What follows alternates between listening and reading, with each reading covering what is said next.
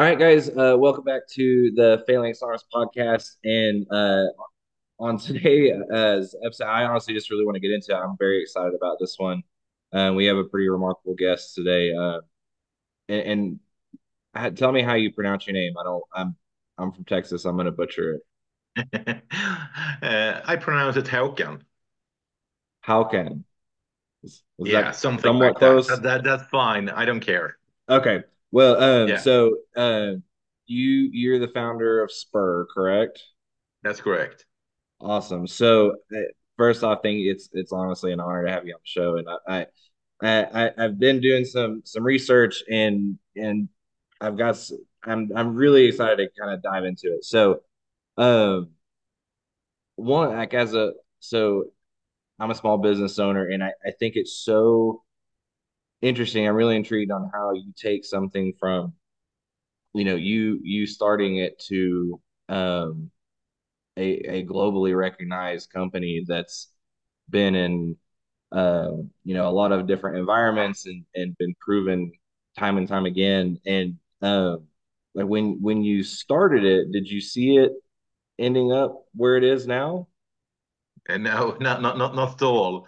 And like everybody else, I started in the garage, Yep. and I started it myself alone. Um, and I was employed, or actually, if we start from the beginning, I decided when I was 10 years old to become gunsmith. There was never really any choice. Guns was the only thing that counted for me. So, and I asked a friend when I was 13 years old, how should I become a gunsmith? And he said, you got to start as a toolmaker first. So go an education to become a toolmaker. So you learn how to use the steel and the metal. So I did. And from I was 16 and onwards, for 8 years, I worked as a toolmaker in the plastic mold industry and press tools. Um, and after that, I went to Austria, worked there for 6 months, and I didn't like it, so I went back home. And with this friend that I asked when I was 13, I started a company. That company didn't turn out very well, so we sold it a few years later, and I stayed and worked in that company. And from 2002, I made some development work for Aimpoint. So I made a twist mount for Aimpoint, I made an MPS mount for heavy machine guns, and I made some other stuff for Aimpoint at the time. I did everything in metal. So they told me we want this sight on this gun, and it should be able to do this and this. And I had to come up with the solution. So I had like free hands to do whatever I wanted, within those limitations, and that worked really well.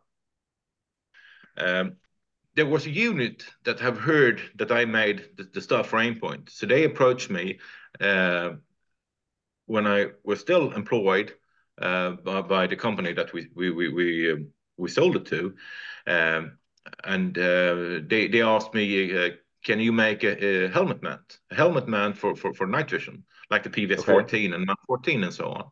So I spent 4 years developing probably the most advanced head mount that have been made so far. It's extremely well made, but it never really became a good product for the company.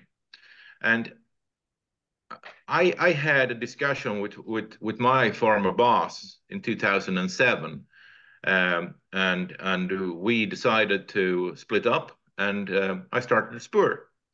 And he told me, no, those products that you developed for our company, you can't keep them. Of course I can't. I do understand that's not the problem.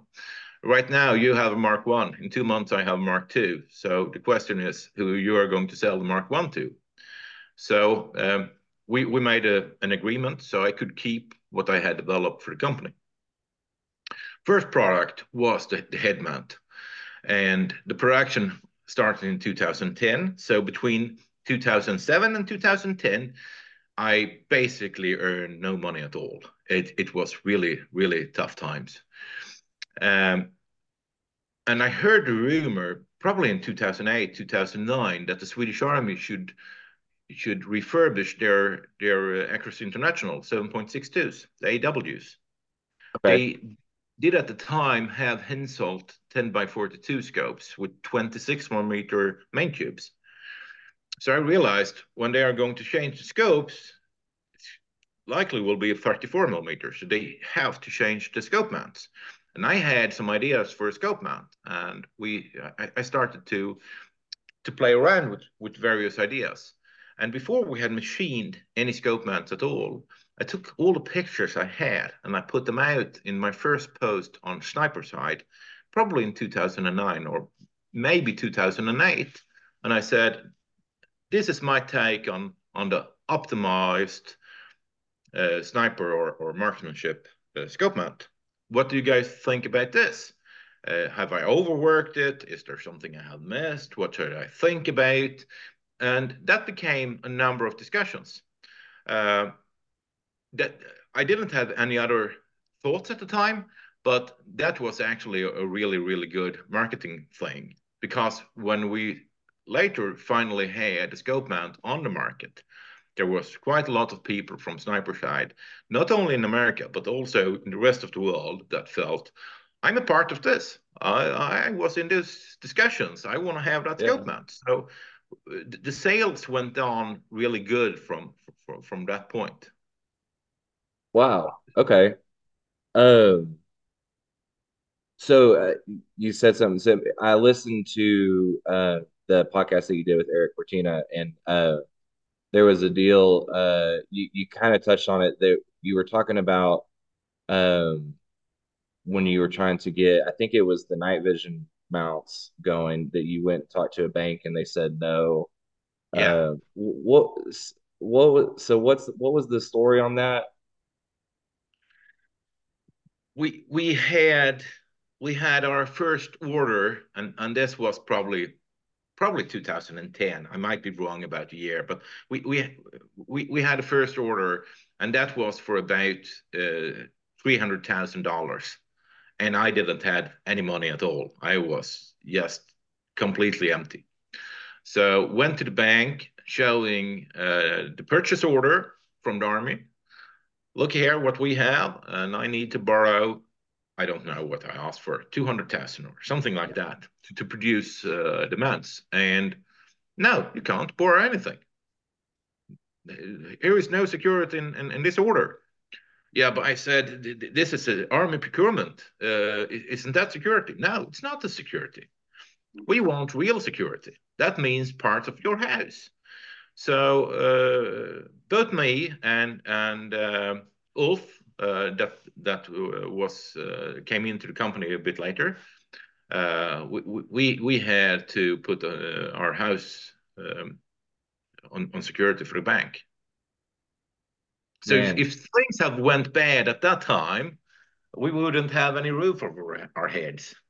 yeah. Well, it's so I just I think that's so interesting. So I'm early in my business career, and it, I haven't I haven't taken any money out of the business in Yeah, 3 years, and it's and I've so I've, and it's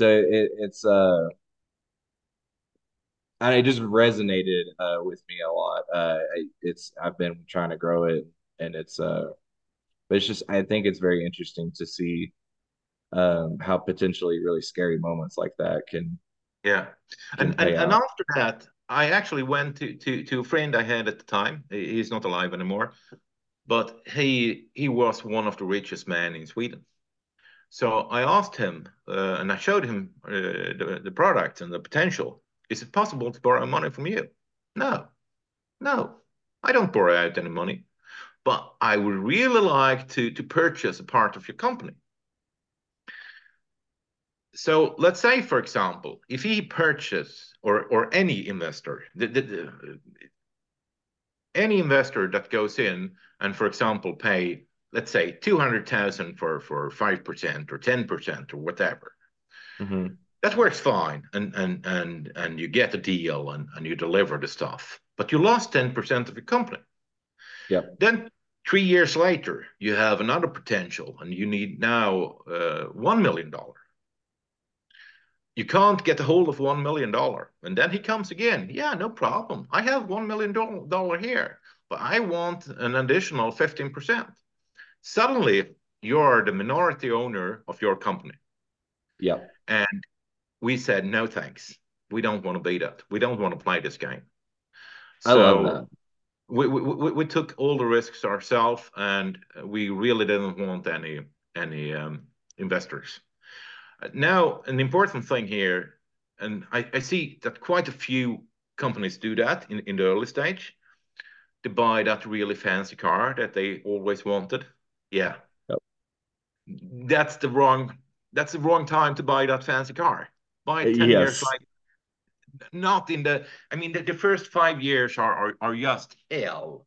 So stick hard to your money. Yes. It's then that's solid advice. I appreciate that. Yeah, it's been a lot of fun. It's been the most stressful and the most fun time of my life. Yeah. Uh, I wouldn't trade it for anything, but sometimes my that's why I wear hats all the time. My hairline is just racing backwards. Yeah. So, okay, and so you did the contract for the scope mounts. Where did it go from there? Were you continue? Was it primarily bidding on military contracts with the scope mounts, or were there other things involved as y'all continued on? Uh, Almost immediately, we got this small contract with the Swedish Army for the upgrade of their AWs. And that was a special scope mount for a 34 millimeter that went directly on to the AW. So that means the 11 millimeter dovetail. And we made from the beginning actually quite a number of different scope mounts, different models for different guns, and we came pretty early into to various military contracts. Okay, But the civilian sales have been really important from day one. okay, okay, Without civilian sales, it's really difficult. okay. Well, and so that was one of the things that I noticed is I love how I mean it's obvious that Spur products have been used in different military aspects in a lot of different ways, but it the company also very much supports the civilian market, and you don't see a lot of companies do that. They'll either we're 100% doing military contracts, or our product's proprietary, civilians aren't allowed to own it, or they don't see the benefit in supporting the civilian side of shooting. So I just thought that was really neat. And I don't see much choice really. I mean, there is times spinning between various military contracts, and you want to eat in the meantime. So either you have the civilian sales or you don't have anything. So I think you really need both. I agree. I wish everybody shared that sentiment. Um, and and everything is good experience. Um, and I really think the more times you produce the product, the better the product becomes. yeah, And the first time you produce something, there is certainly some flaws. And yeah, then you make another production run and you get a hold of a few flaws, and you refine the product all the time. It becomes better for the customer, and it becomes better for yourself. So the assembly of the product becomes easier. It can be really small things, but um, for example, if there is something a problem in a round hole and there should be a pen fitting there, uh, if all those things are fixed, so the assembly goes really smooth, that's a hell of difference from you have to tweak everything to have it to work. So uh, you really want as much production as you can. yeah. Okay. And so I think most people that are listening to this have seen your scope mounts. I've got a handful of them. They're very, very good. They're a top tier product, I think. But how? And so this is where I kind of want to pick your brain as I'm not creative in the sense that being able to like come up with an idea and then create uh, a physical object or design something. I'm creative in some other ways, and so I kind of want. So when you developed that mount, was I guess what was the process of you coming up with the design that it is now? Was it something that you came up with that you thought worked, or was there a problem that you found a solution for, or how did that come about? It really started with the special forces group that contacted me, and they wanted me to mill in doctor mounts into their existing scope mounts. And I could see Okay. the problems with that, and I did the work for them. So that was just like a gunsmithing work, but for a number of rifles.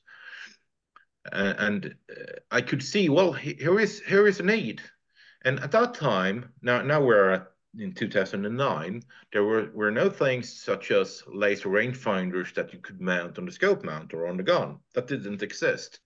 Hmm. But I realized that there is a number of things that you can mount on a scope mount.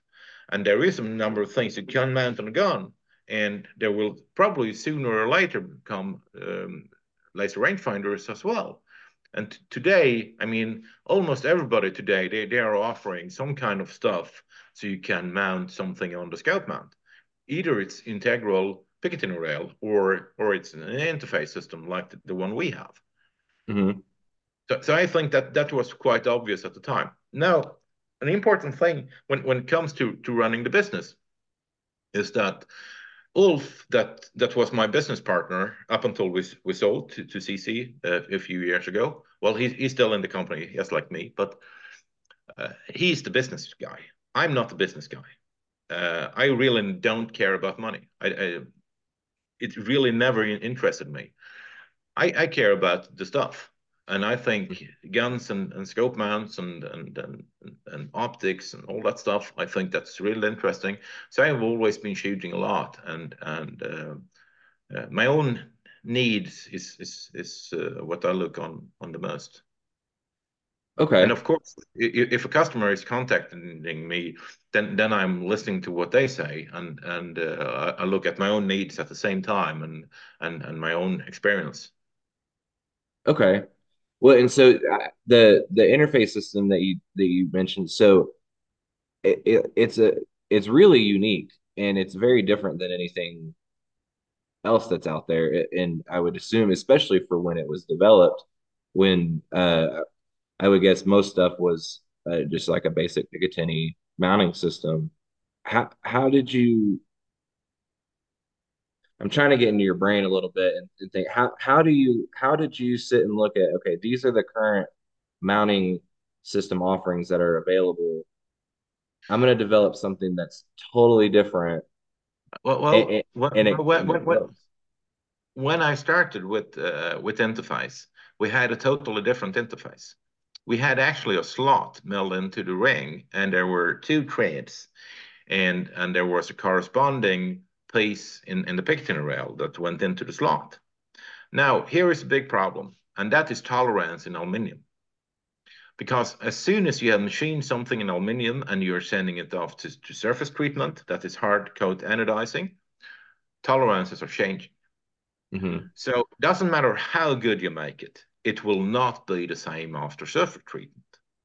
So we can't have a system where we rely on that we made a 4 millimeter slot or a quarter-inch slot or whatever, and a piece that should fit into that. Because in one case, it will be too stiff, and in another case, it will be sloppy. So we really needed something else. And in machinery, when it comes to drill press or a lathe or a milling machine, we're using conical parts all over the place. So, for example, the milling chuck. chuck. It's always on a cone. Same Okay. thing with the leg chuck or with the drill chuck, etc. Yeah. So that's where And that came yeah, from. Hmm. correct. That's okay. And it makes sense. And I think we're starting to see more uh concepts around that and some of the tools and dies and stuff that are coming out now. But I thought it was a unique system. And then Picatinny it it's especially depending on where you're mounting it. It's super uncomfortable to hold on to, and it's heavy, and then you take something that actually takes weight out of it, um, and then like self-centers itself. I just thought it was I mean, kind of a Yeah. stroke of genius, honestly. Well, it's really like any tool making machine is the same thing. So it's just a standard way of doing things. It sounds very simple when you put it that way, but it's Yeah. okay. And that's really a good thing when you've been playing around with a lot of mechanical parts, like in my case, tools, and other guys that have been working with cars or motorcycle or whatever. You see a number of mechanical solutions that works, and you see a number of mechanical solutions that fails, and you bring those things with you, and you try to avoid some things, and you try to go for other things. Okay. And so you've developed quite a few different products that span a decent realm of things in the firearms world. And so I kind of want to pick your brain a little bit on like your development process. And so like is it something so you kind of talked about things that you need personally, but some of these other products, I mean, is it you do you see, hey, that's a problem and I can make it better? Or I guess what I'm trying to think is like what's your thought process for like when you set out to develop a solution for whatever it may be to that being a finished product shipping out to customers? Um, And that's a very First of broad all, question. I spend a shitload of hours with the stuff. Uh, so I don't work 74. That don't happen. And the Yeah, good ideas are usually never 74. yeah, Not in my case. Um, that means if I'm working with a 203, for example, um, the 40 millimeter grenade launcher, and I made a site for that. That means that 203 is with me 24/7 for quite a while. okay, Yeah. Um, so I'm spending shitload of time. So I really understand it and really understand the need. Um, and then the ideas they come by themselves. okay, okay. That I mean that okay, so that makes sense. And then so once you come up with the idea, um, how difficult is it to take it from an idea to a physical product, or even just a For prototype? many years, I couldn't do any CAD myself. I didn't do any CAD at all, and I can't sketch with a pen and a paper either. So I went straight out to the machines and I machined the parts. Machining the parts is really easy for me at least. I'll say I'll take your word for it. I'm not a machinist by any stretch. Yeah. Um, if you're interested, I have an Instagram called Spuhr X Gunsmith. Spuhr underline X underline gunsmith. And this has nothing to do at all with the company, not the slightest. But I'm doing a lot of mechanical stuff there just to entertain myself. I still think that mechanics is the most fun things ever. So I'm constantly looking for fun projects that entertain me. I don't do work for other people. I quit doing gunsmithing work for other people about 20 years ago. Okay. Yeah. Uh, there was quite a number of gunsmithing work that only I did. And here in Sweden, for example, we have loads of SIG P210 pistols. And they are fantastic pistols, but most of them were imported into Sweden in the 50s and the 60s. So they have had a long, hard life, and Mhm. many have cracked over the years. So I welded hundreds of those. And after I quit, there was nobody else that was doing it. So people continued to call me, could you please weld my gun? No, sorry, I don't work for money anymore. Oh, what do you want instead? I want to trade. Big German naval binoculars, old funny guns, or blonde girlfriends or sisters. Oh, I don't have anything to trade with. Oh, sorry. And I don't want to do any work, so that's fine. Yeah, so I went actually so I went through that Instagram account and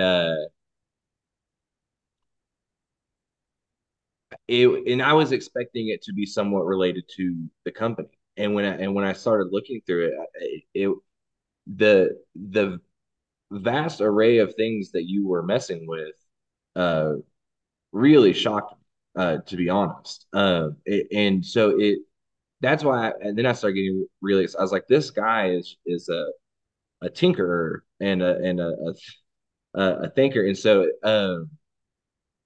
that's why I really wanted to kind of pick your brain because I feel like you think very differently than I do, and that's a real a unique skill set. Um, so okay, so a little bit on a side note, what's your favorite thing to do regarding guns? 'Cause I see you do pistol smithing and rifle smithing and creating parts and uh, kind of a little bit of everything. Yeah. Uh, I don't care very much for just buying parts and assembling them. That doesn't Okay. count. Well, when I started 16 years old as a toolmaker, and I got out work and working in plastic molds, that was really, really, really difficult. And maybe there were other guys that spent 100 hours in that plastic mold already. Well, this is steel molds for making plastic parts.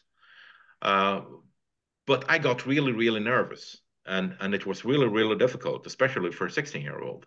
But that feeling of this being really, really difficult, I don't know how the hell I should fix this, and this is way over my skill set. I really like that feeling, so I'm actually looking for that still.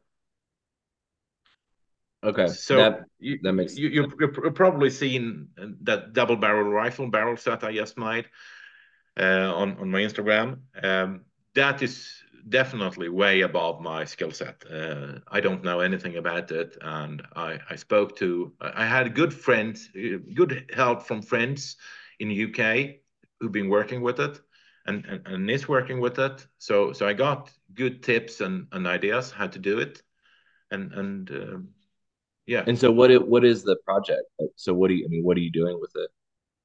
Well, I have a double barrel rifle, 9.3 by 74R, and I am Okay. kind of tired of big heavy calibers. So I made a new barrel set in 6.5 by 57R. So Okay. from the monoblock and with the two barrels in and ribs and making the monoblock and making everything. Wow. Yeah, That's really cool. it is, and it's hundreds and hundreds of hours. Oh, I can imagine. Uh, Yeah. so do you mess with so double barrel rifles aren't a really big thing over here. No, no, Uh, not here either. No, okay. uh, no. Very few people have double barrel rifles. Yeah. Uh, do you are you using it for hunting or I mean what? Yeah, I am. Okay. What do you hunt? We hunt quite a lot of wild boar, roe deer. fallow deer, um, and of course foxes and badgers and so on, but mainly the deer and the wild boar. Okay. That's I love shooting pigs. I don't know what it is, but there's something about it. Yeah, and we hunt a lot of pigs by night, so we are using thermals. Okay. Um, I'm doing that actually with a homemade bolt rifle. Um, uh, and I will not use the double barrel rifle there. I will not put a thermal onto the double barrel rifle, of course. No way.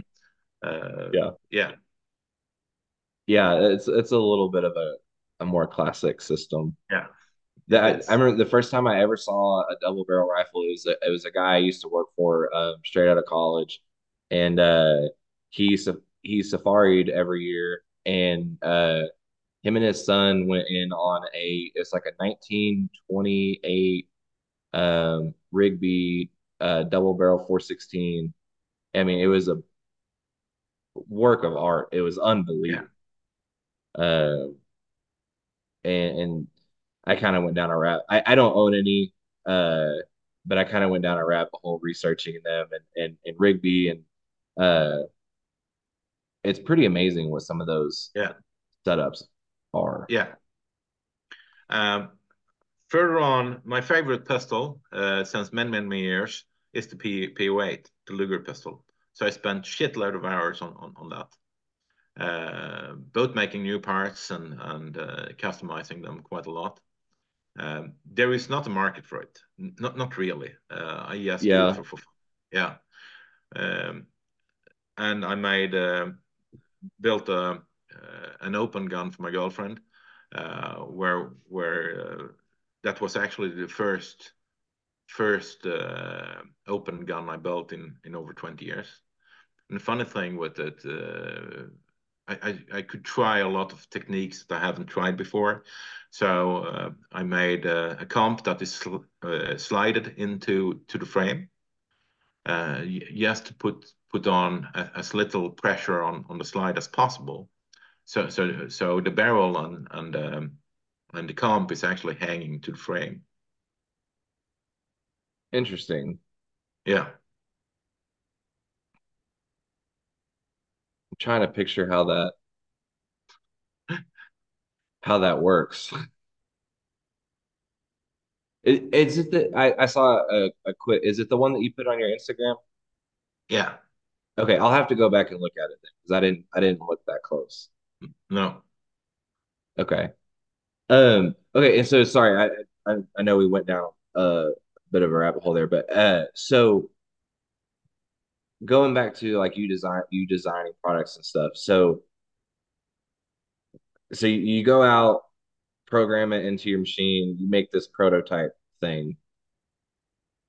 How no, I don't. okay.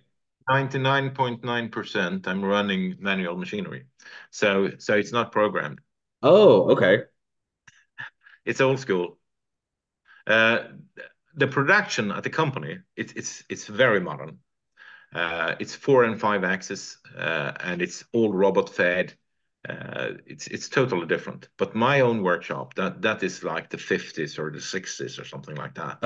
It's very Okay. old school. There is a CNC, but I rarely use it.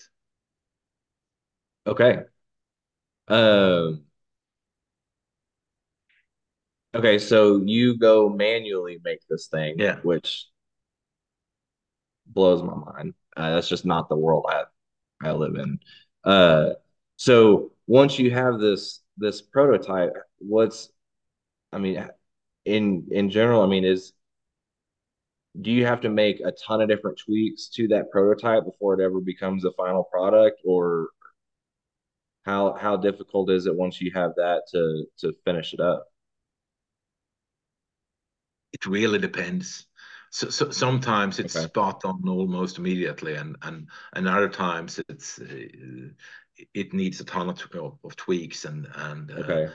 new prototypes. And now Gotcha. at the company, we are a team at the company. So many times the original idea comes from me, but I have some really good engineers that make it to a producible product. Okay. Yeah. Okay.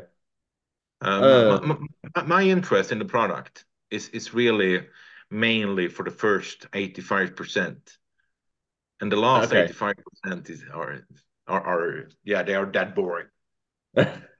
Okay.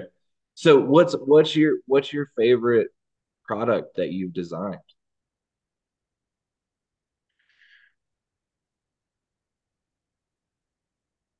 Uh, the favorite product is by far the chassis system.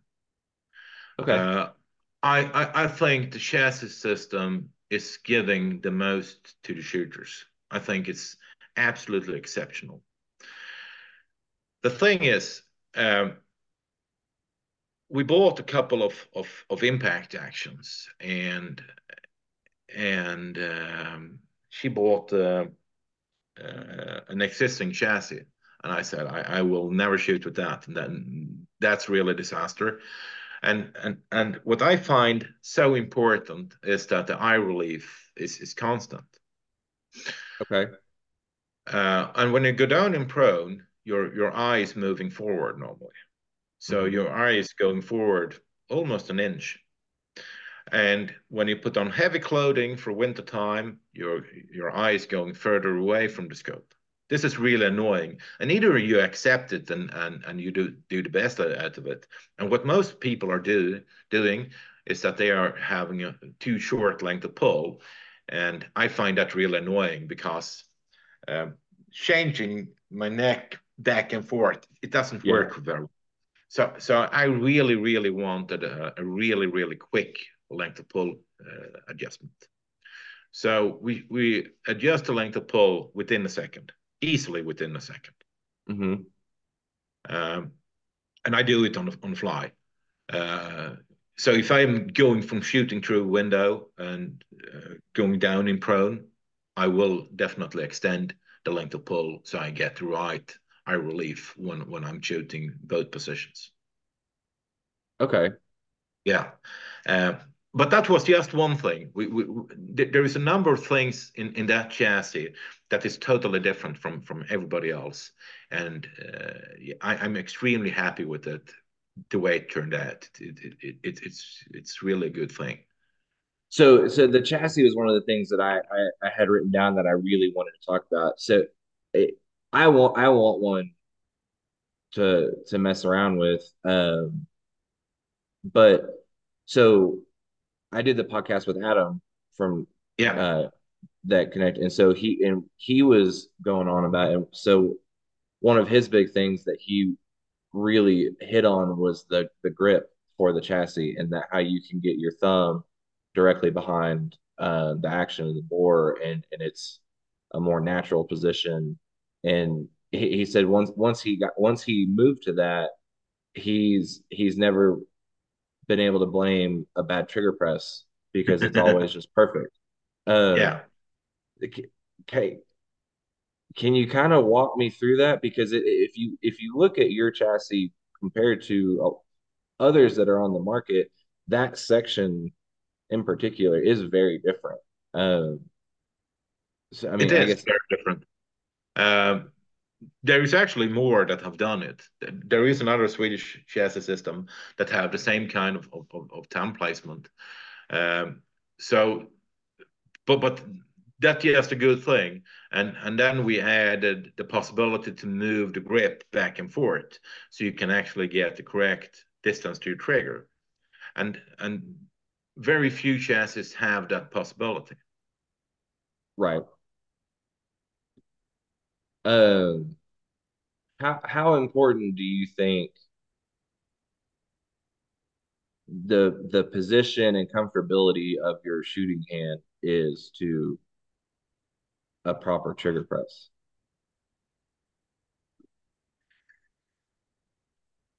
I don't know. I haven't thought about it that way. Uh, what I really focused on is really the eye relief to get Okay. a good good placement for the head. I think that is so extremely important. Uh, but there is a number of things we did on that chassis that I don't hear anybody else talk about.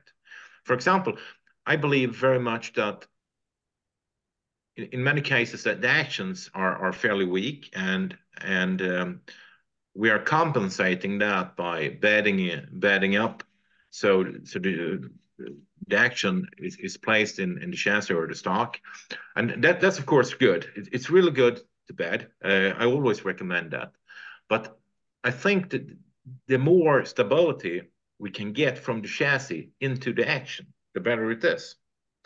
And I see a big difference here between, for example, the Acros International. Acros International action and chassis, it's really, really stiff. And it's really well known for how accurate and how good it is. Hmm. Uh, so I designed the chassis to be fairly high over where the magazine sits and where the action sits.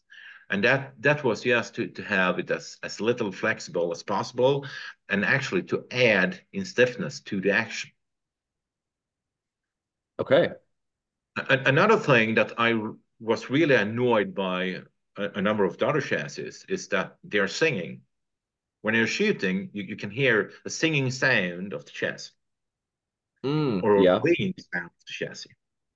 Uh, I spent a lot of time to not have a singing and ringing sound of the chassis because that's a vibration and there is no reason to have that vibration.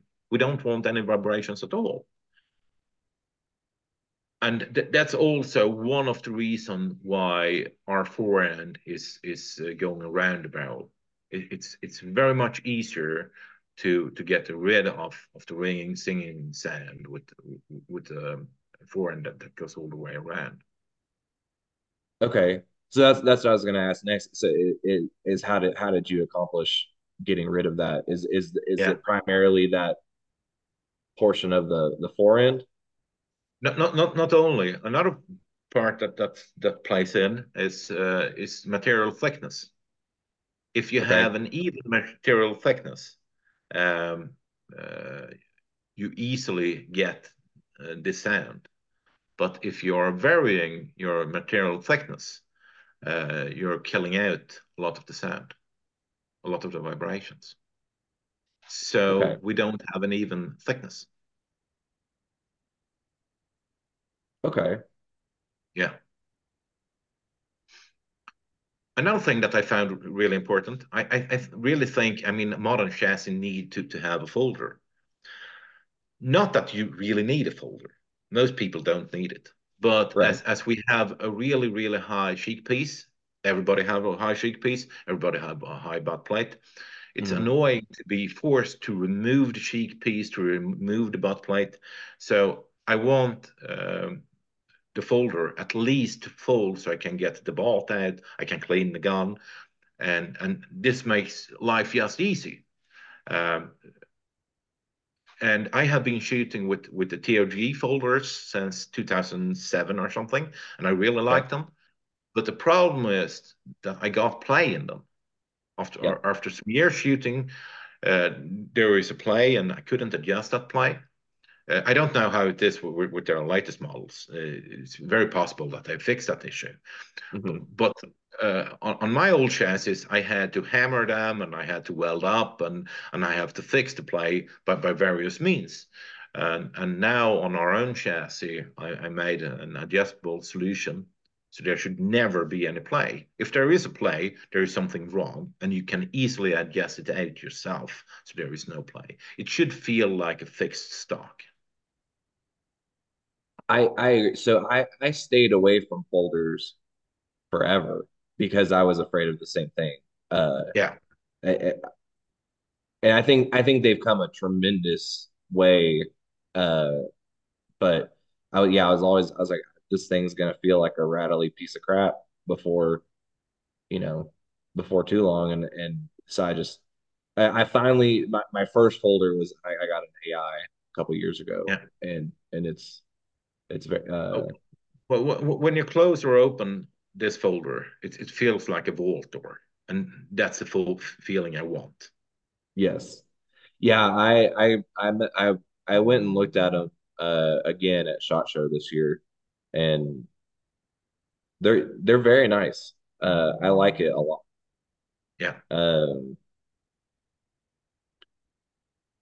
the so I liked well, there's a handful of things, but the things that I thought really stood out was the adjustable length of pull and the adjustable bag rider, yeah, and how easy both of them were.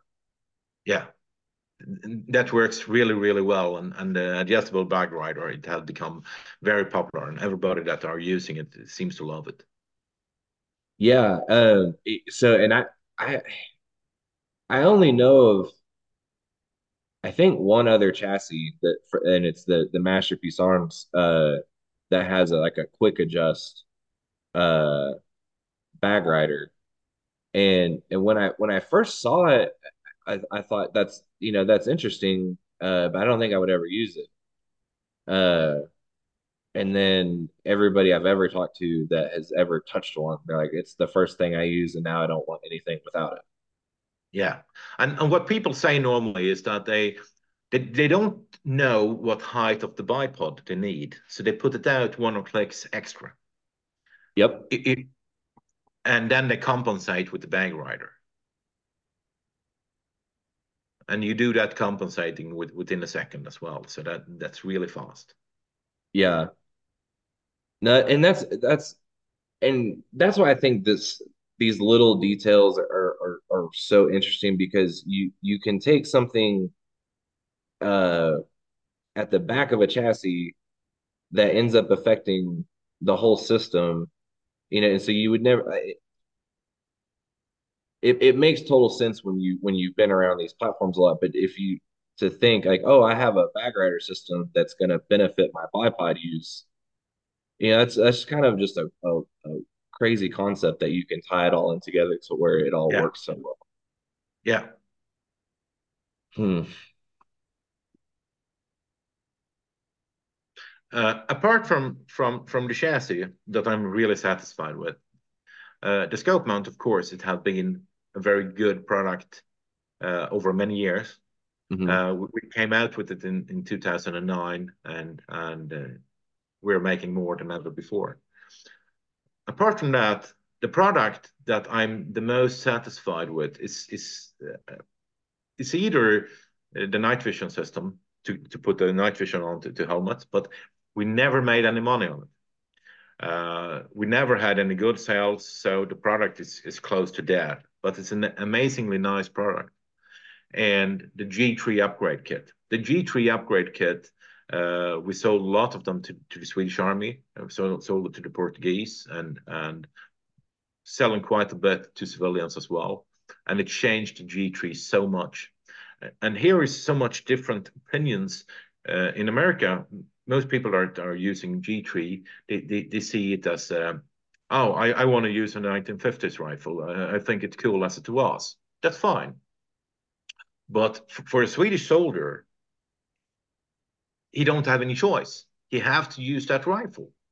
Hmm. Uh, and by adding our stock, so we got a decent length of pull instead of the overly excessive length of pull that V3 originally had.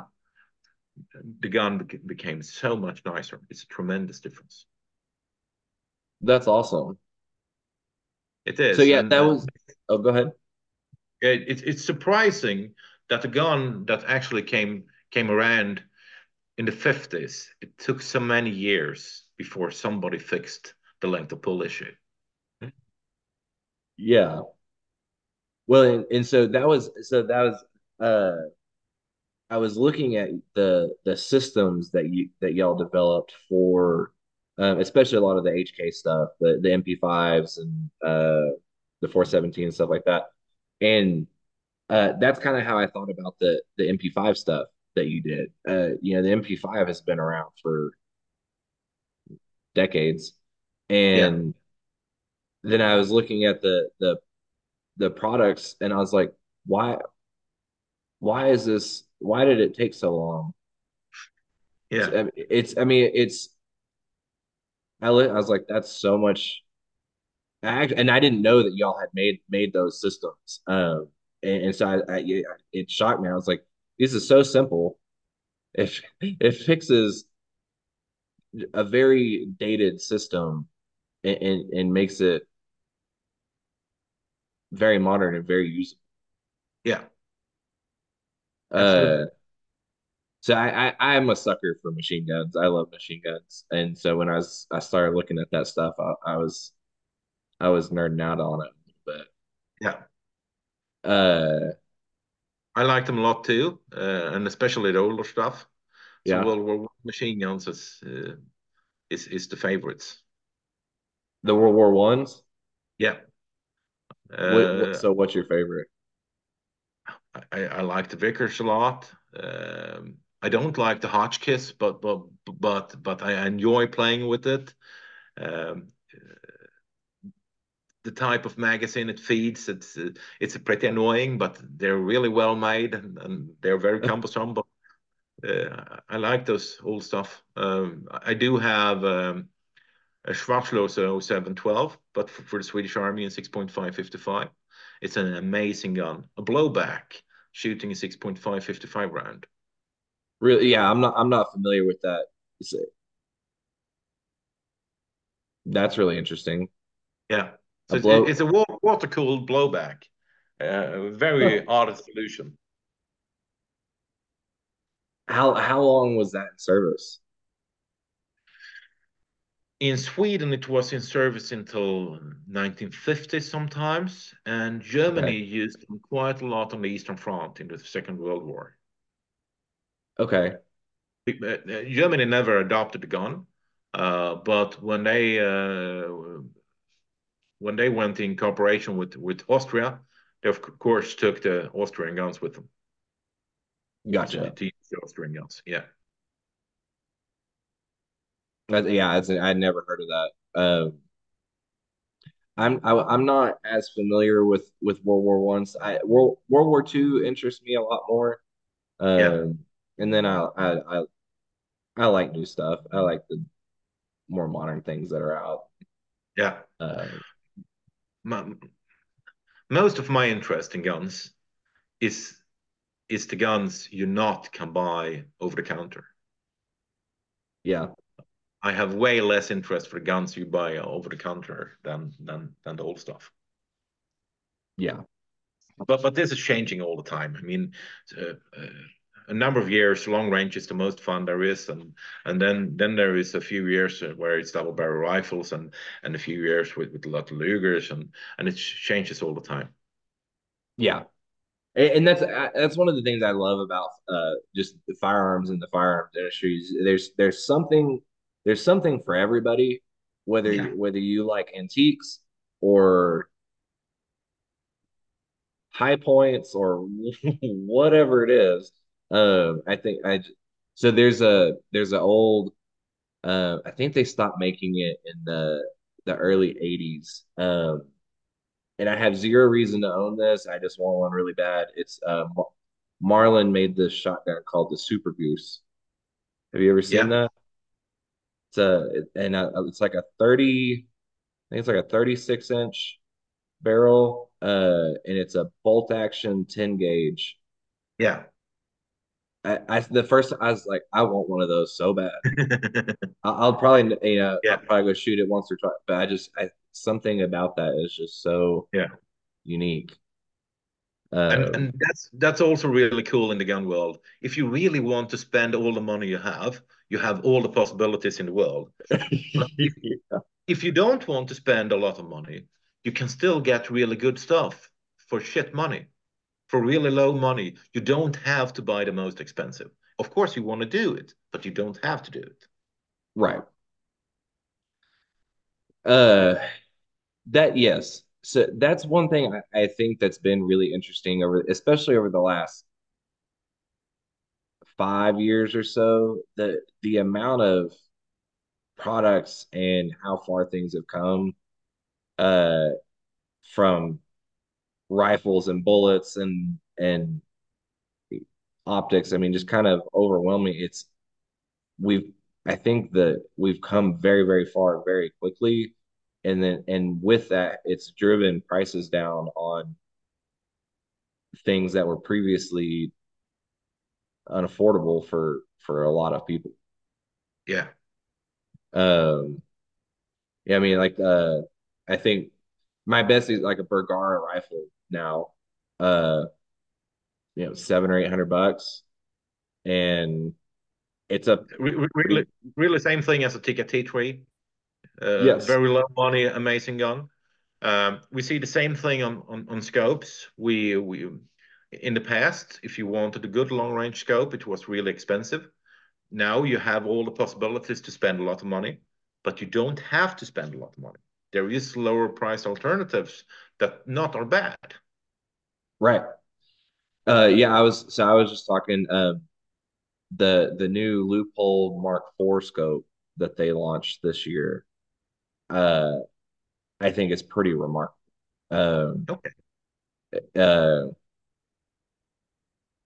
it's a very nice scope, and it's retailing for $1,500.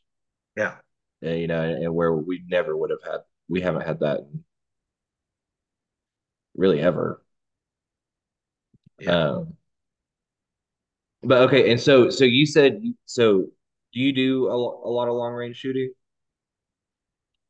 Uh, I used to do actually, but I bought a farm a couple of years ago, and we're renovating it. So I'm spending almost all my time not working. I'm at the farm, working with the farm. So I haven't been doing much long range shooting for about 2 years now.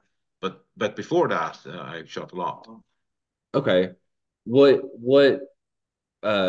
did you shoot? I mean, did you do PRS or field Yeah, matches or PRS mainly, and okay. we have. Field matches here that are Swedish field matches, where people used to shoot with old Mausers and modernized Mausers, and they didn't allow scopes and they didn't allow bipods. And from maybe from 2007, I worked quite a lot on the shooting association, and I got it opened up so we could start shooting with bipods and scopes and other calibers and other guns than they were using. So I was pretty active in that too. Okay. What And, and this was pretty cool. I mean, especially in the past, this was extremely big. Every village in Sweden had their own 300-meter range, and they wow. had and there was field matches like every weekend in the past, like 70s and 80s, and you just went out to a small village, and there were maybe 150, 200 men gathering, and they were shooting unknown distances between 150 yards up to 650 yards Wow. out in the fields. Really nice. That's awesome. Yeah. That would be really fun. What cartridge were you shooting in 6.5. PR? 6.5 Yeah. Well, Creedmoor? in PRS, I were either shooting 6.5 55 actually improved or 6 millimeter GT. Okay. Okay, so yeah, the 6 GT is huge. Yeah. Uh, but a 6.5 55 Ackley. Yeah. That's That have been my main cartridge since 95 96. really Yeah. so what bullet are you shooting out of that?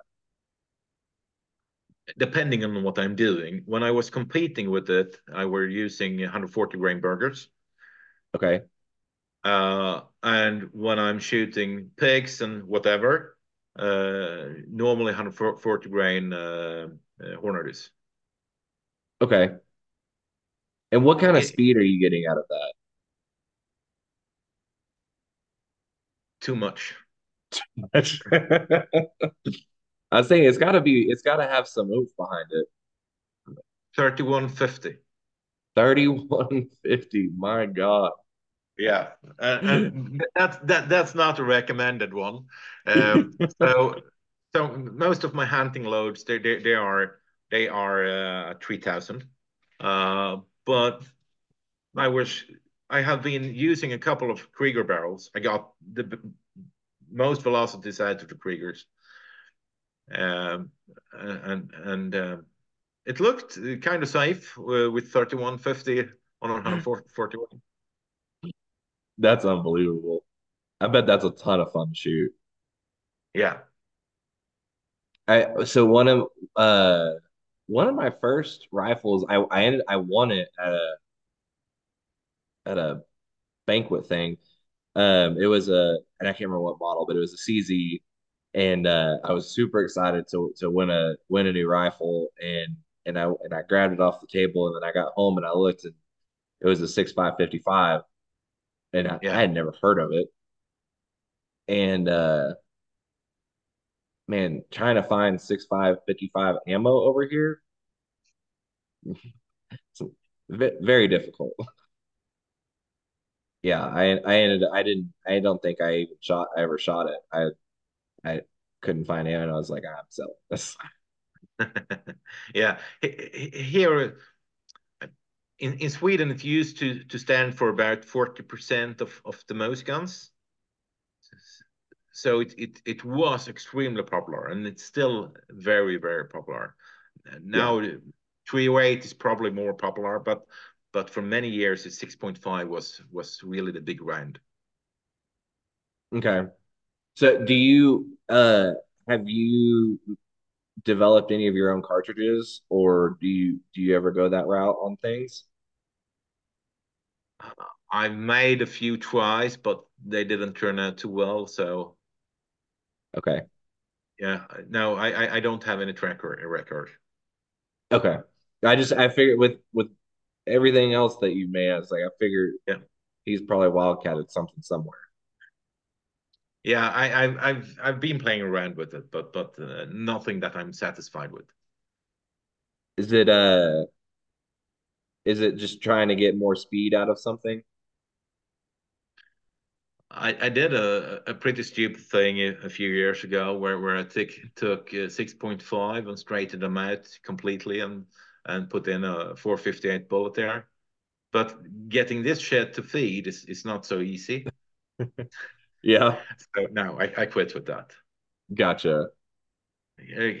Currently, I'm pretty I'm I'm playing around with the hillbilly calibers and just enjoy it, like 3240 and 4440 and Oh, 35 Remington and so on. Yeah, okay. Yeah, I haven't really spent any time with those. I will say I'm very much landed in the more modern cartridges. yeah. Uh, but I like the name though, Hillbilly cartridges. Uh, um, so what's your, are you working on anything new right now? I guess either with the company or personally that you're really excited about? I suppose you have seen the flip mount on Shotjo, I don't think where I saw that. okay, well, I think this is going to be really big, and we never seen so much interest for anything ever before. We built together the mount that holds the red dot sight and the flip mount for a three power attachment. So instead of having two mounts, they're sitting together. It's one mount, so it's lighter, and you can easily remove the three power. Really? Yeah, Is it for which site is it for an aim point? yeah. So far I work mainly with the Aimpoint T2. Okay. Um, yeah, That's really interesting. No, I didn't see that. That's really cool.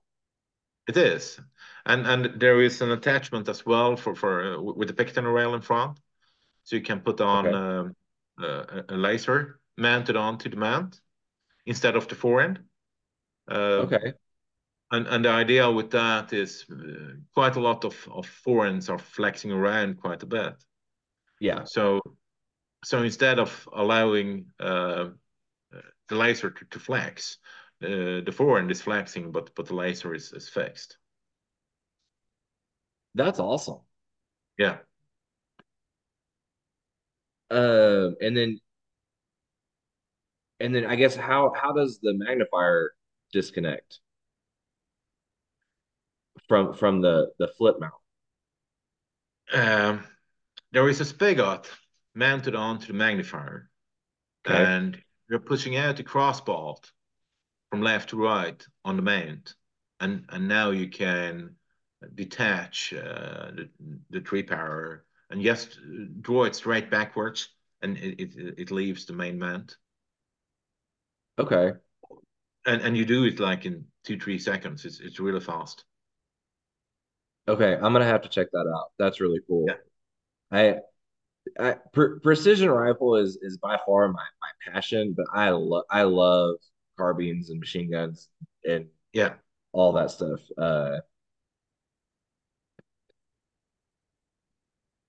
That's really unique because I don't think I've seen something. What height is it? 225 in 291. Okay. Yeah. Okay. They So need, so they're not flipping to the side. Um, they're mainly flipping not really to center, but it's more centerish, and more we in need line. height. Yeah. So to make them lower, like 1.5 and so on, Hmm. and lower third, we have to flip the side. But the first variations here, they're more centerish. Okay. Well, and I think Yeah. that's where a lot of the trends are heading anyways Yeah. with as much as night vision and more and more people having infrared and stuff like that. I think that's where it's headed anyways. Yeah.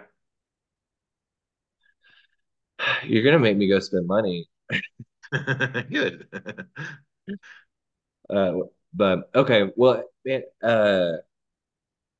thank you so much. This has been awesome, and getting to talk to uh, someone that thinks like you is very it's very entertaining and very educational. Uh, Thank you. I feel like I was trying to keep up most of the time, but but I sincerely appreciate it and thank you for um, what y'all do. Y'all, I mean, y'all just have amazing products, and I mean, I've been using them for mainly the scope mounts, but I've been using them for years, and the only time it's ever messed up was because I did something stupid. So it's it's pretty remarkable. Yeah. Thank you. Well, that's all. Anything you want to leave us with that you want people to know?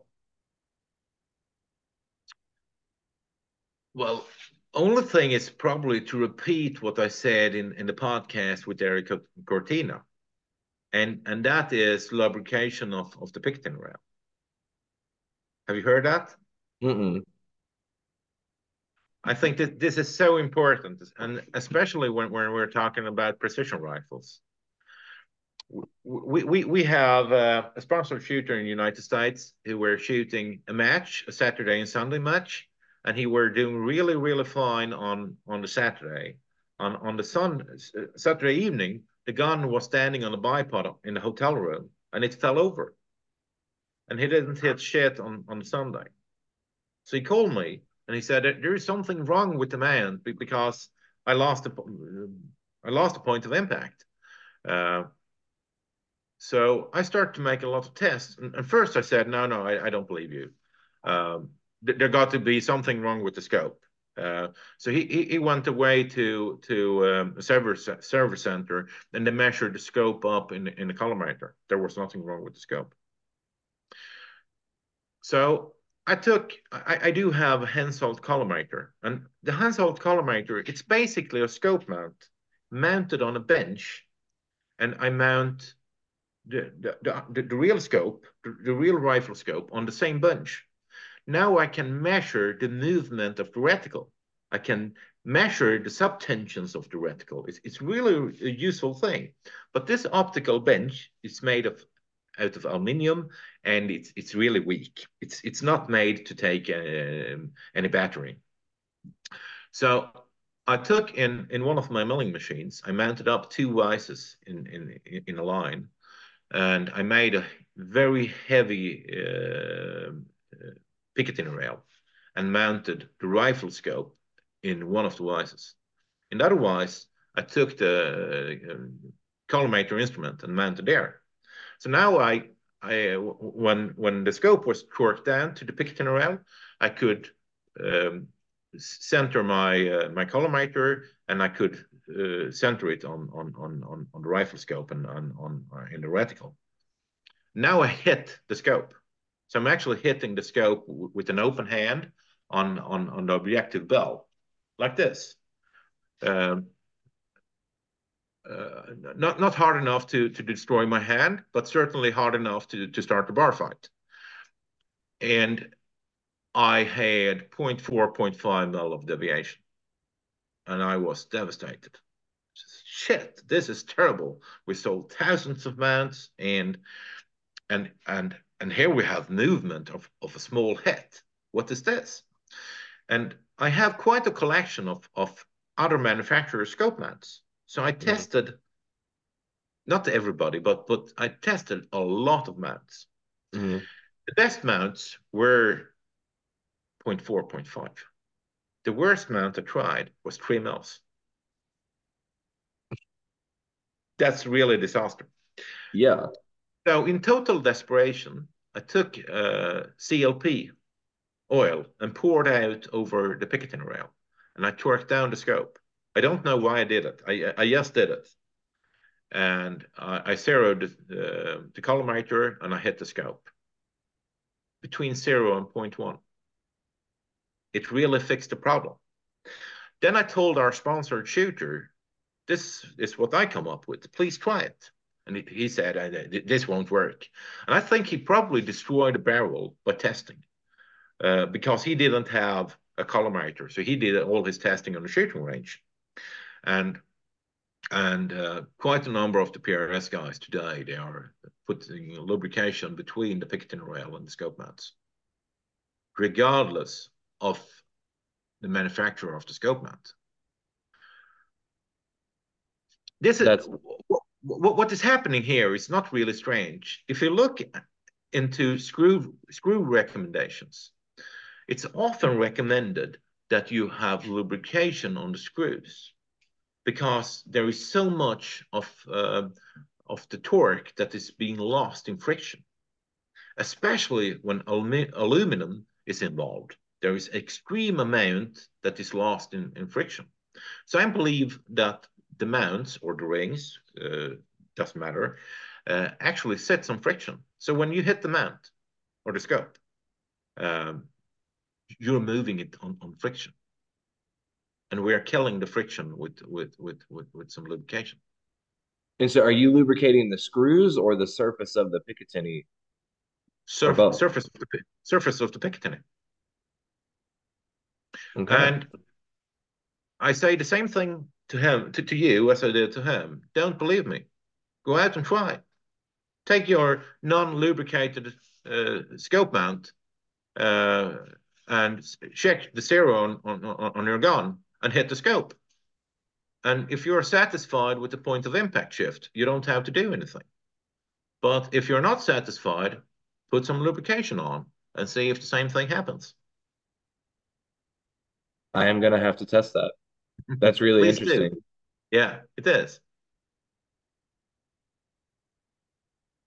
I'm trying to think if yeah, I'm gonna mess with that. I've got a bunch of different mounts and Yeah.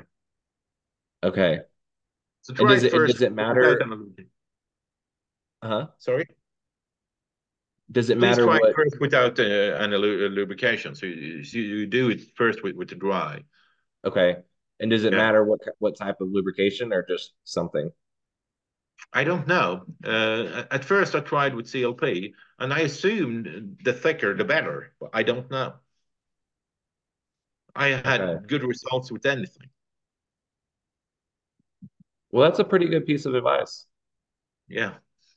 I have I have three matches in the next month, so I may I I may take everything apart again Yeah. and maybe save me a match. Well, awesome. Well, thank you so much. Thank you. I learned a ton. This was a lot of fun. Good. All right. Well, Nice to meet you. it was very nice to meet you, and I may have to get you on again here at some point in the future, and once I've learned some more things and pick your brain again. Yeah. You're welcome.